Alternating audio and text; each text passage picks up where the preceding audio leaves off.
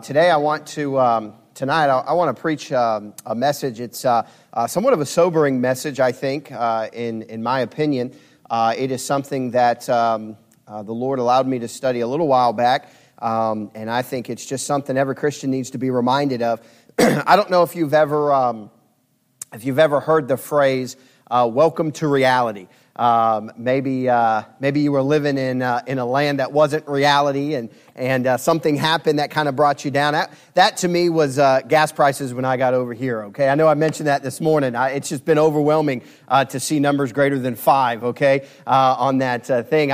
We saw one, I think $6.99. I mean, it was just barely before 7 or close to 7 anyway. And I guess 7's a good number, just not at the gas stations. Okay, but it was like, welcome to reality. Okay, you thought gas prices were something. Welcome to reality here.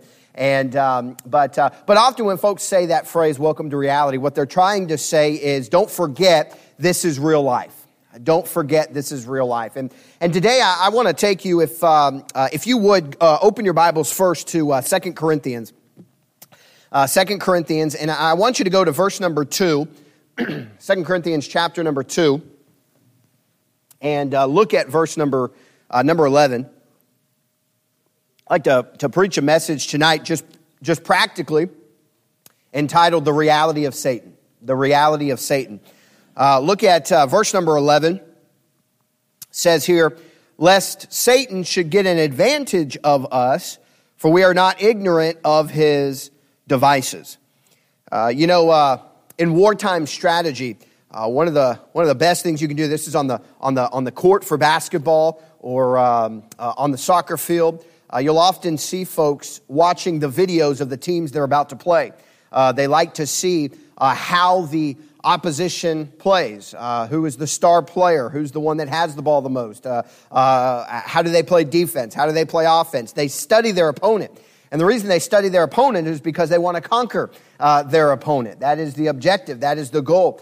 On the battlefield, the same. Often military strategists, the goal is to know how is the opposition going to strike? Are they going to strike? Are they going to play defense? Are they going to play offense?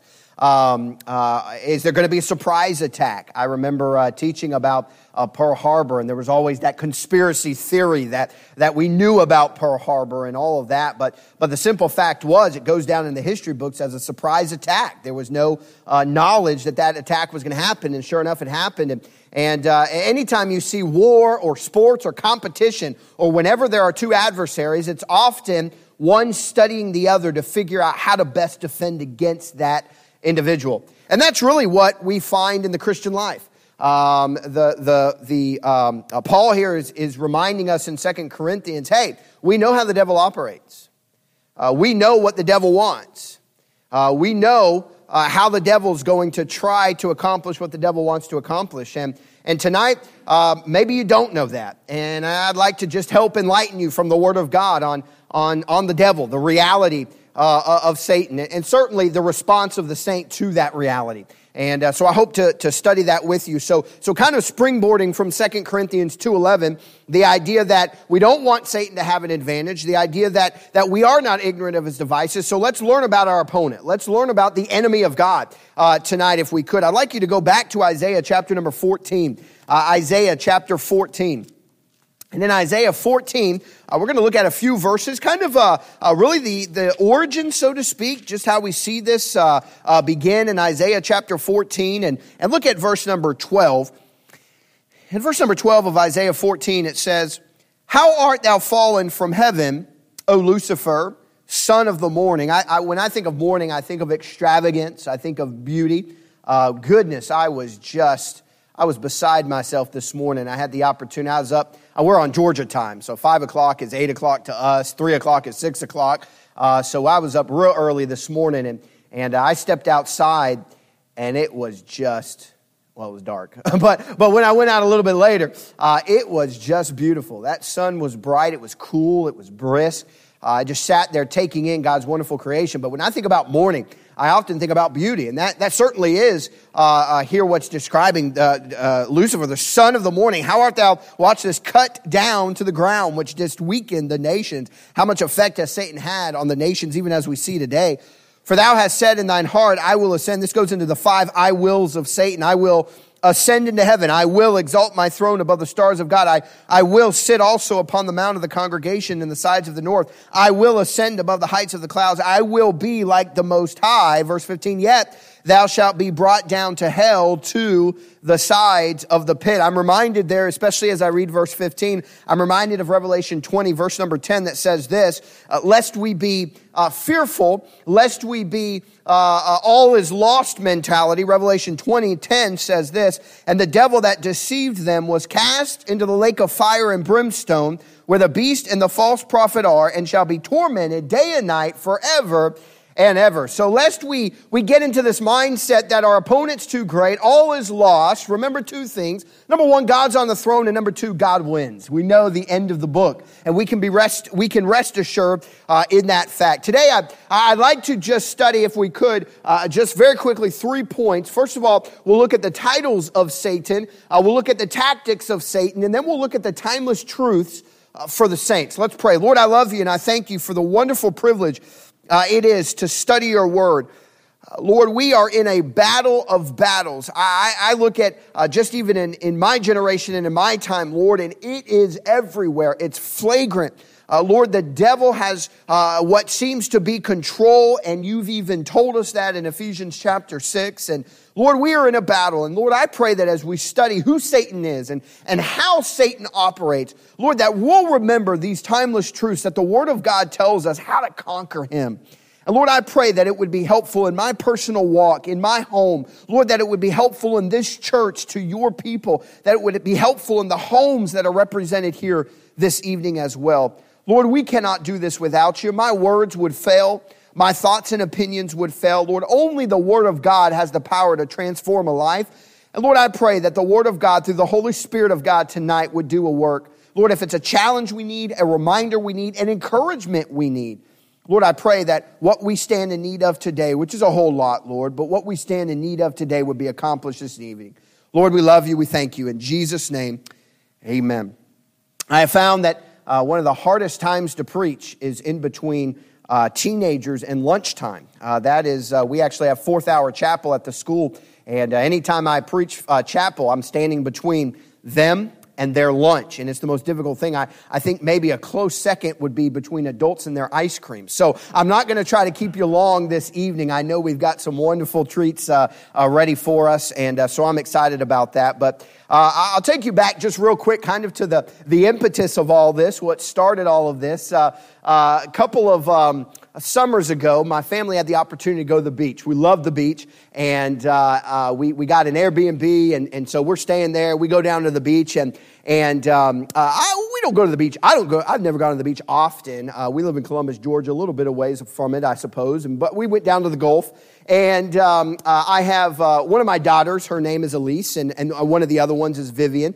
And so they're both kind of just at the beginning, just at where the water meets the sand. And I'm not a great swimmer, so it makes me real nervous when my kids are by the water. And so I'm always like, hey, don't go too far. Don't even go in the water. You know, I'm just, please stay back. But anyway, my wife had given me a lot of scary stories about critters on the beach, okay?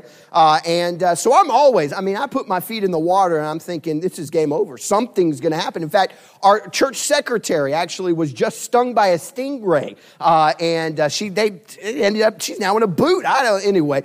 So the beach we went to the Pacific Ocean yesterday and I stepped in there and stepped right back out. I'm like, this is as far as I need to go. But anyway, so my kids are there and I'm standing maybe from here to my kids are maybe those first 2 chairs, and they're just in the water waiting, and kind of about maybe 10 feet from them this way, I see a little crab. Okay, just a little baby crab, and it's nothing big.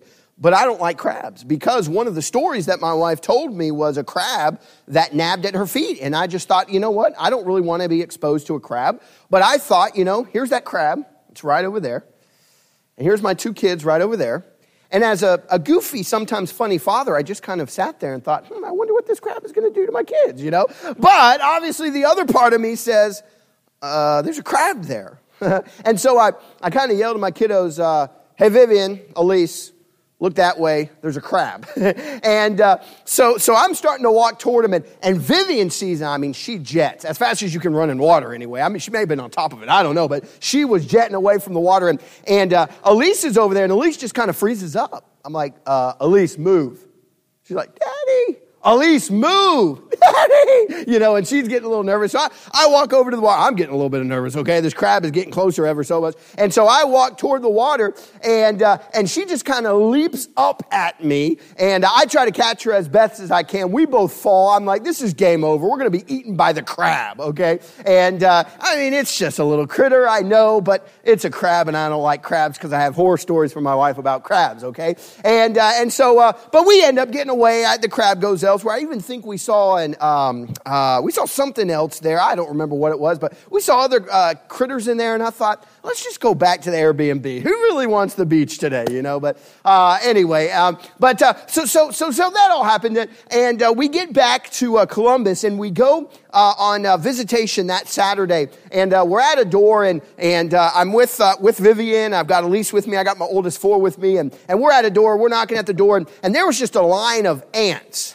It was going all the way from the sidewalk we walked up on through and if they had answered the door, I think those ants were going right through the door. I mean, they were going right in. And Elise kind of brought up the crab situation. She said, Daddy, look at all these ants everywhere. And I said, I know, there's a lot of them. She said, Daddy, you need to move. I don't want those ants getting on you. I guess I really was pathetic while that crab was around. She thought I was scared of the ants. And I said, well, baby, I don't want those ants on you. You move away. She said, no, Daddy, I don't want them on you. I said, how about this? How about I'll pick you up, and that way, if the ants try to get you, they'll get me first. And I thought about it in that moment, about how desperate I tried to protect my daughters from a crab, and even just in jest from ants. And yet how sometimes in our households, and sometimes in our homes, and sometimes in our personal life, we take a physical critter much more seriously than we even take the reality of Satan. I continued to study this, and as I did that, I thought, Satan is real, and Satan really wants to destroy my children. Satan really wants to destroy my home. I ought to take this seriously. There is a reality of somebody who doesn't want this church to be in existence.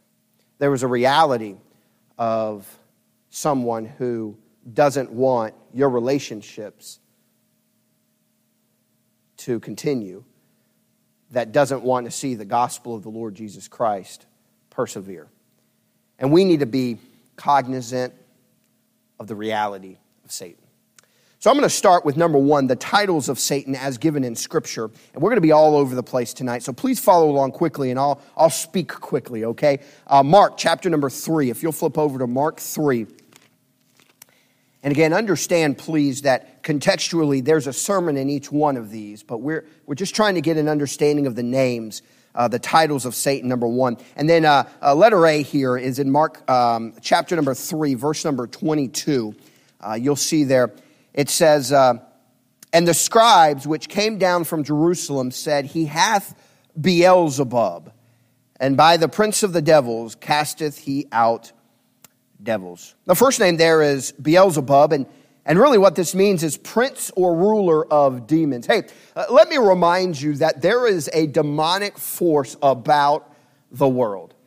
This is not just some thing that they formulated in Hollywood. It's not just some figment of our imagination. There is a demonic government at work. Ephesians 6 tells us this, and the prince of that demonic world is Satan. We got to remember that. Number 1 is the name Beelzebub. Go over to the book of John. John chapter number 8. John chapter number 8.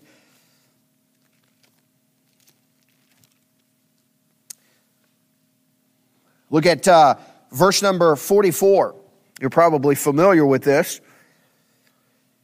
Ye are of your father, the devil, and the lust of your father ye will do.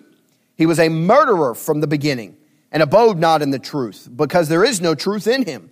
When he speaketh a lie, he speaketh of his own, for he is a liar and the father of it. It's interesting here, he is called a murderer and he is called a liar. We're not getting a great description about this Satan. By the way, the prince of the demons, the government that works in our world today that we can't visibly see. We see the manifestations, we see the end result. But what we're seeing is a prince of the demons that is called a liar and is called a murderer. A word liar is a person who knowingly utters falsehoods, one who declares to another as a fact what he knows to not be true, with an intention to deceive. Satan's intentions are to deceive. Back over to 2 Corinthians. We started there in 2 Corinthians chapter 2. We'll look at 2 Corinthians chapter 6, verse 15. 2 Corinthians chapter 6, look at verse 15. It says this, "What concord or what harmony hath Christ with Belial? Or what part hath he that believeth with an infidel?" Again, a whole sermon in and of itself, but the idea of the wording of Belial is literally worthless or lawless. I want to be a law-abiding citizen, right? As far as it agrees with the Word of God, I want to be a law-abiding citizen. I want my kids to follow the laws, okay? Satan would have the opposite. Satan wants us to break the laws, not just the laws of government, but the laws of God. Satan is lawless. He is worthless, even that word Belial means. I think you're familiar with this one. I'll say this one, 1 Peter 5:8. But turn there. There's nothing like seeing it. 1 Peter. There's a couple at the end that I'll tell you, but this one's so important. And we're going to be back in 1 Peter a little bit later when we're talking about our response or the timeless truths for Christians. But look at 1 Peter chapter 5 and look at verse 8. Probably one of the most common verses, I think. 1 Peter chapter 5 verse 8 says this, "Be sober, be vigilant, because your adversary, the devil, as a roaring lion, walketh about, seeking whom he may devour." The word adversary, Satan is called adversary there. The word adversary means an enemy or a foe, one who has enmity at heart. The devil tries to disguise himself as your friend. The devil tries to disguise himself as, I know what's best for you. In fact, that's the advertisements in the world. You look at the advertisements for alcohol, it's all fun and games. You look at the advertisement for sin, it's all fun and games. They don't give you the end result of sin. When lust is finished, it bringeth forth sin, and sin, when it is finished, bringeth forth death. They don't give you the end results. They show you the pleasure of sin for a season. And Satan wants nothing else than to be our enemy, but he disguises himself oftentimes as not our enemy. We've got to be very careful about that, buddy. He is, let it be known to you today that Satan is your adversary. He is not on your side. Satan is your adversary as you being a Christian. Revelation chapter 12, verse number 9. Revelation 12, verse number 9.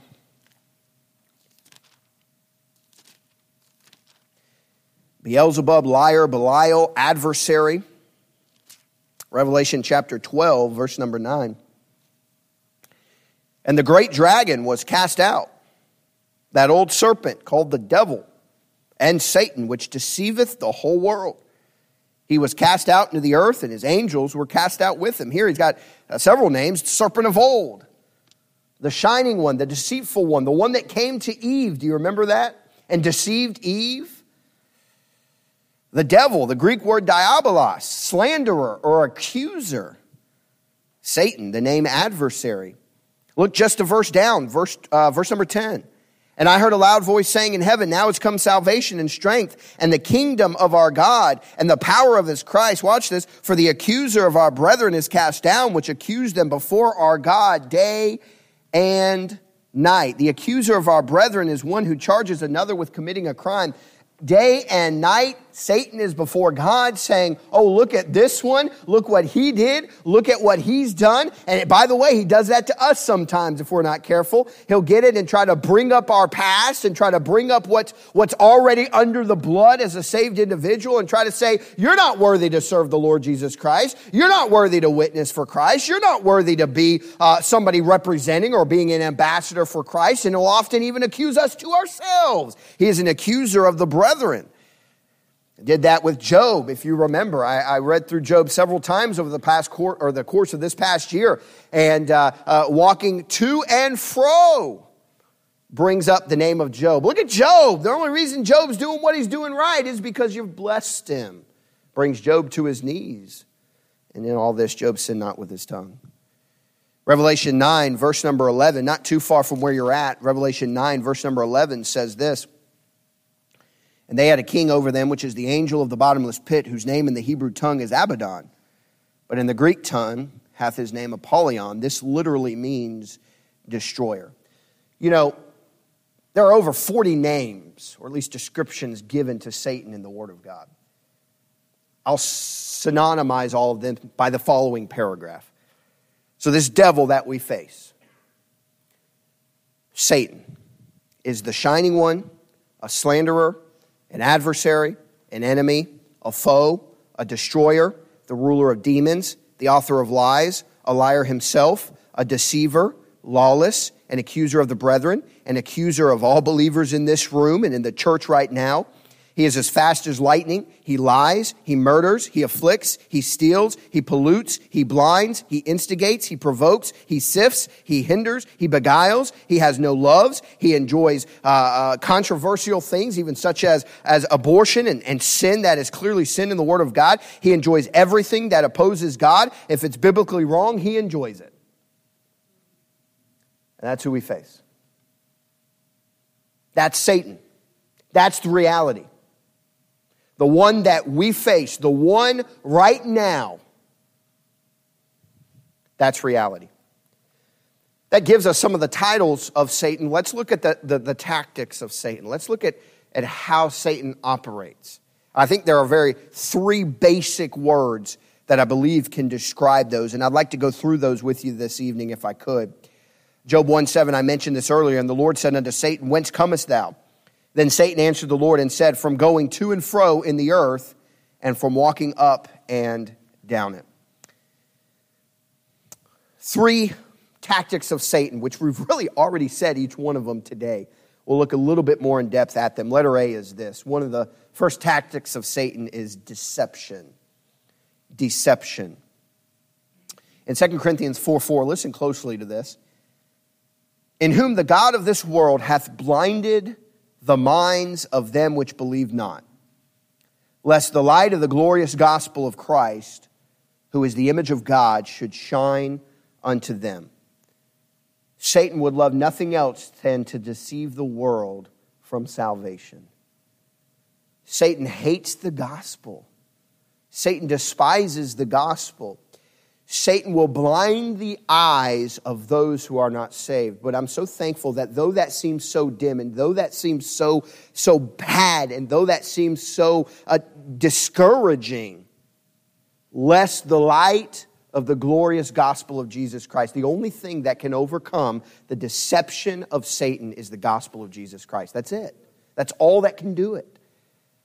I'd encourage you tonight, if your eyes are blinded to the gospel of Jesus Christ, that is the death, the burial, the resurrection of Jesus Christ. If you have never been saved, you're still wallowing in your sins, you've never called upon the Lord Jesus Christ to be saved, can I encourage you tonight that though you are a sinner, Romans 3:23, for all have sinned and come short of the glory of God. Though you are a sinner, the Bible said in Romans 5:8, but God commendeth his love toward us, in that while we were yet sinners, not when we were perfect, not when we finally got it all together, not finally when we attended church, but in while we were yet sinners, Christ died for us.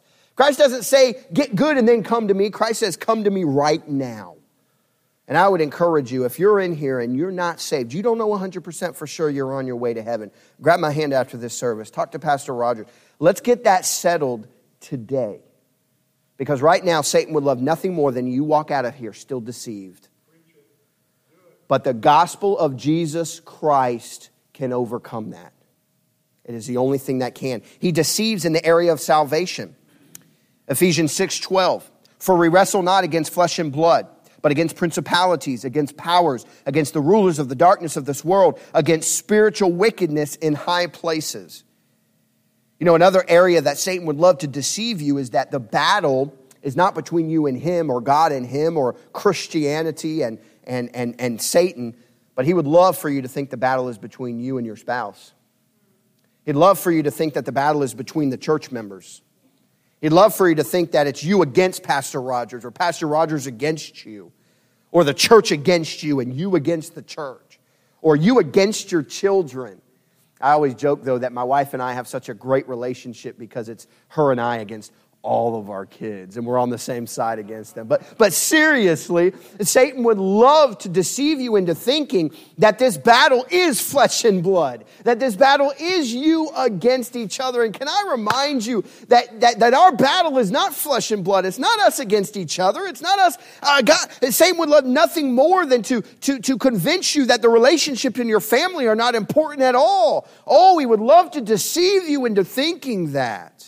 That's why, as we said this morning, I've got to have a mind that is stayed on the Word of God. I've got to have a mind that every day renews my mind in the Word of God, because otherwise I'll start believing that. Oh yeah, it's not that important. My kids, that's not that important. Satan would love to deceive into thinking that we're against one another. He's a divider. God says, no. We're in this together against him, not against each other. 2 Corinthians 11:14. For such are false apostles, deceitful workers, transforming themselves into the apostles of Christ, and no marvel, for Satan himself is transformed into an angel of light. He'd love to deceive us in the area of salvation. He'd love to deceive in the area of relationships. He'd also love to deceive in the area of doctrine. How much have we seen that? We have more mega churches than we ever have, and people that are not even grounded in the Word of God. You understand that the doctrine of the Word of God is so vitally important. The teachings of the Word of God and our recognition of who God is. Listen to me. I am in Christian education. I have children. I think one of, not the maybe, but one of the most disastrous ways that Satan has deceived the world is through evolution and the teaching of evolution. It completely undermines the truth of the Word of God. In the beginning, God created the heavens and the earth. And it is rampant. You know, it's evolution, that teaching that demeans human life. It demeans human life. It demeans the value of human life. I mean, man was created in the image of God. That's why God set up capital punishment in Genesis 1:9. He did that because, or Genesis 9:6, he did that because man was created in the image of God. You take away the image of God, you take away the sanctity of life. And that's what evolution does. And Satan has used that. And he continues to this day. I know there's other directions, certainly, that we could go in and say how Satan's using them, but that is in our schools. I mean, consider it. A 5-year-old, what a child learns between the ages of 3 and 6 often determines the foundation of the rest of their life and the understanding and the things that they believe. And what is ingrained into their mind today, it's homosexuality is okay, transgenderism is okay, it's evolution is true. I mean, all these things that culture is trying to get our children to accept, and when they get to our age, unless somebody's opposed it with the Word of God, it's ingrained. And evolution has done such a disastrous effect to our world. That's why we see suicide rates. That's why we see teenagers that have no value in their life because they've never been taught that they're valuable. Hey, Jesus died for you. He loves you. You are valuable to him. But when that is removed from the foundation of your understanding, or never even in your understanding, Satan wins. And that's why we've got to be adamant about opposing that truth and contending for the truth. So important. Satan would love to deceive. Letter A is deception. Letter B is this. Letter B is the tactic of Satan is distraction. Distraction. Satan wants to distract you from the most important. When Peter, with good intentions, tried to distract Jesus from his sufferings in Jerusalem, which would ultimately result in his crucifixion, Jesus said to him, "Get thee behind me, Satan. Thou art an offense unto me, for thou savorest not the things that be of God, but those that be of men." Jesus knew his purpose on this earth, and Peter was distracted from the main purpose, and Peter was looking at the immediate, and Jesus said, hey, get thee behind me, Satan. I read an article, this would have been back when, after that vacation, I read an article. The name of the article, and so it kind of clicked because I work with a school, but the name of the article was Major Distraction. School dumps iPads and returns to paper textbooks. From that article, it said this: students could have messages popping up and all sorts of other alerts, said the principal, Pitcairn. Also, kids being kids, they could jump between screens quite easily, so we would look awfully busy, but not be busy at all. And this is what Satan would love. Satan would love for us to look busy and not be real profitably busy at all. Don't be distracted from the main thing, church. Don't be distracted from your walk with God. He'd love for you to wake up tomorrow, just abandon this book, forsake prayer, forsake ministering to your family, forsake ministering to others. He'd love for you to do that. Let us be focused on, as I think maybe it was Pastor Hahn, but one of my pastors said, keeping the main thing, the main thing. He would love to deceive. He'd love to distract. Finally, letter C is destruction. Destruction. Luke 22:31 says this, and the Lord said, Simon, Simon, behold, Satan hath desired to have you, that he may sift you as wheat. Satan would love nothing more than to destroy the foundations of this church. And if he wants to accomplish that, it's going to be through the homes. Satan wants to destroy the homes. I remember back in my American government class, my teacher loved my American government teacher in high school. And I remember he said a nation is built on people. And the very basic unit of American government, the very basic unit of a nation is the family. Destroy the family, destroy the nation. And I remember him saying that. Our families are under attack like never before.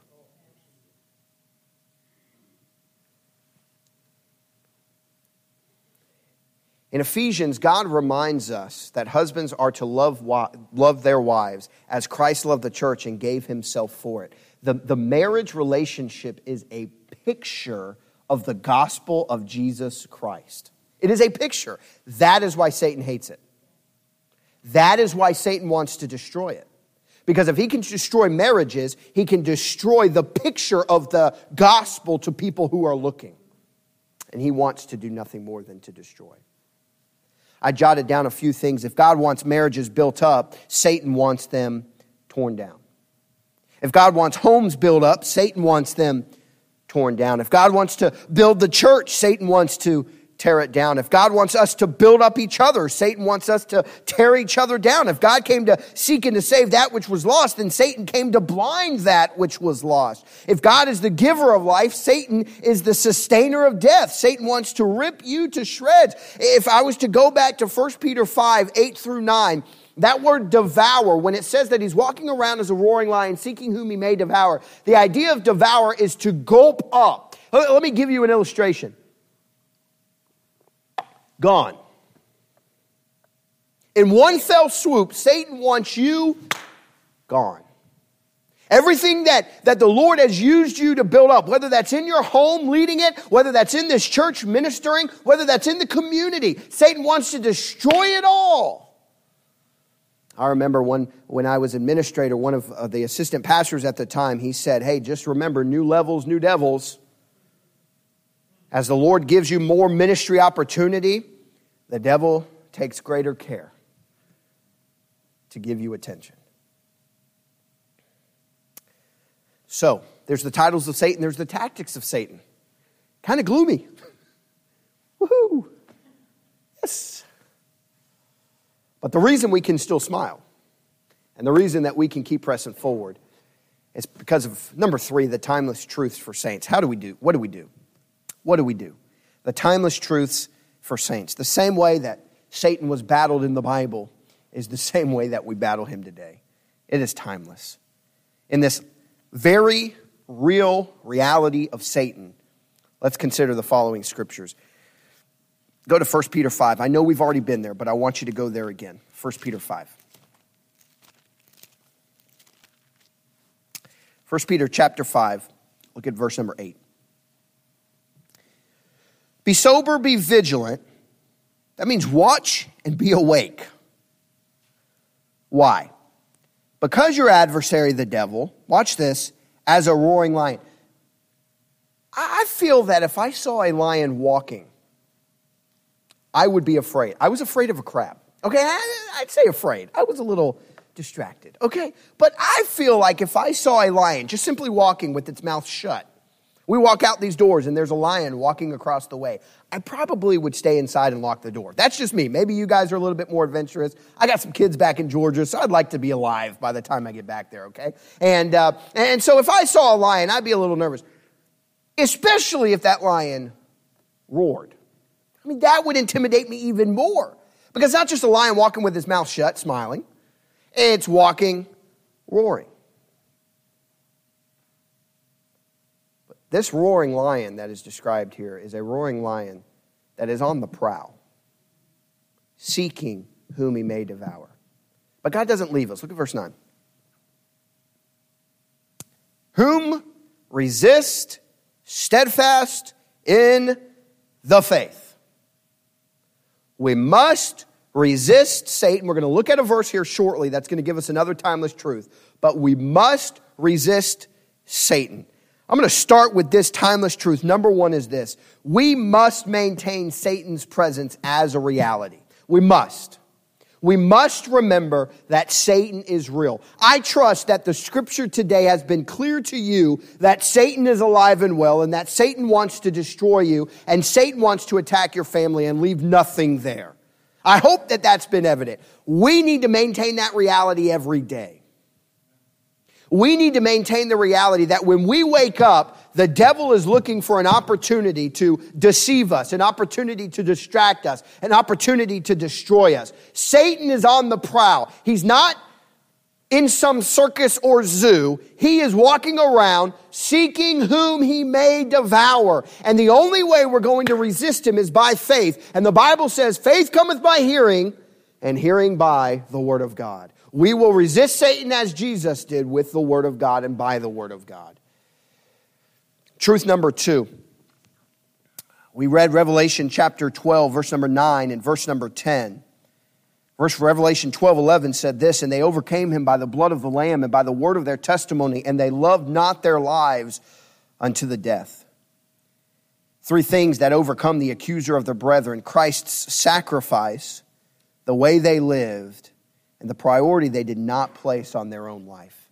Let me put it this way. If you want to overcome the accuser of the brethren, get saved, live biblically, and love God more than your own life. What a challenge.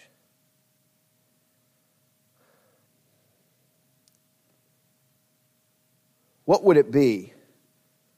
What could we accomplish for the Lord if it was about him and not about us?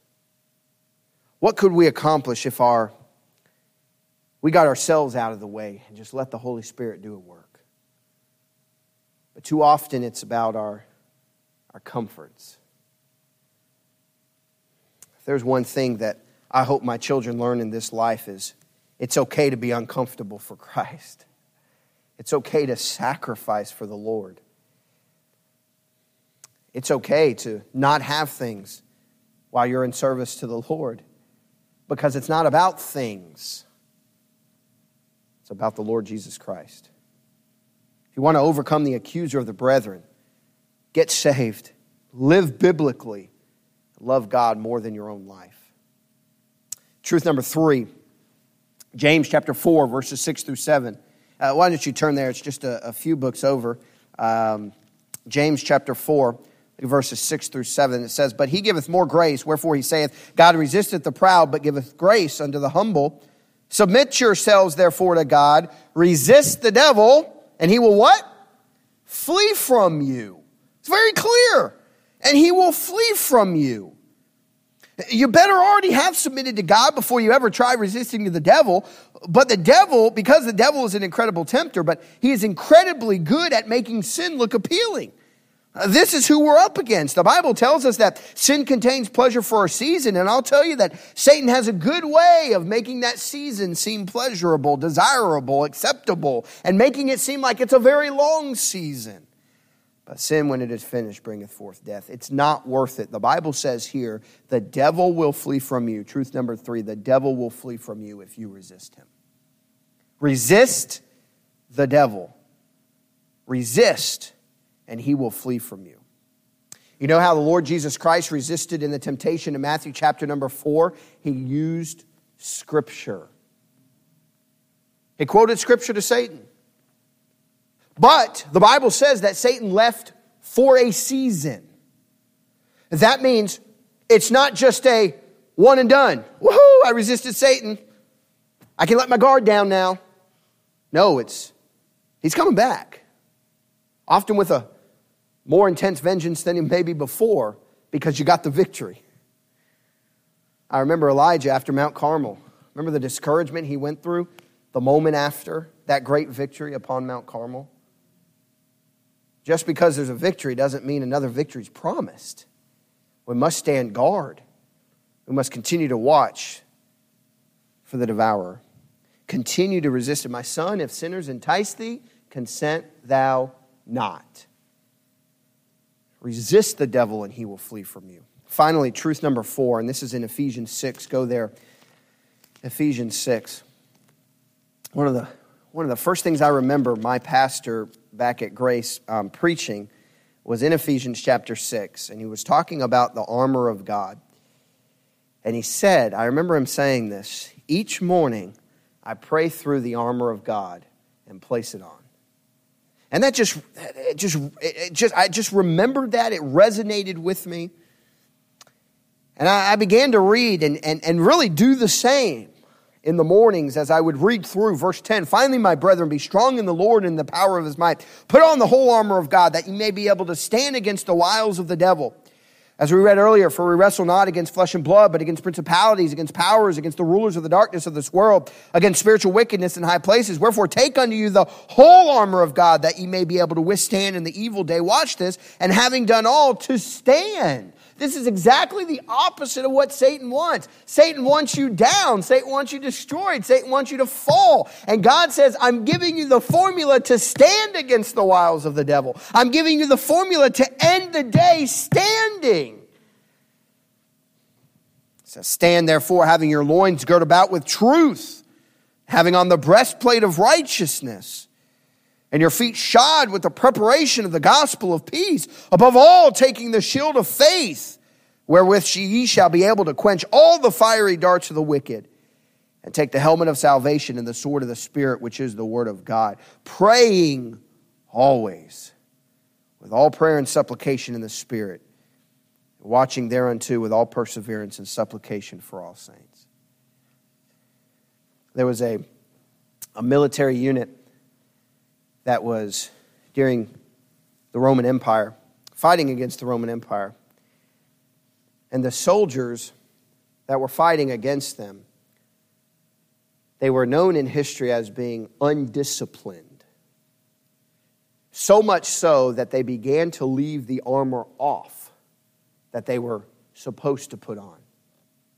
And of course, you can imagine the lack of armor that they were supposed to put on that was commanded to them by their commander would eventually lead to the demise of this military unit and would eventually lead to the death of those that were involved in it, largely because they did not have the armor to protect them against the attacks. And you know what? You and I have the armor of God that he clearly gives to us to stand against the reality of Satan. Oh, let us not forget that God has given us the power through the Holy Spirit to stand against this Satan that we battle. Don't forget about Satan. Ever remember the present reality of Satan, but also remember the reality of God. Remember the reality of the one who created this universe.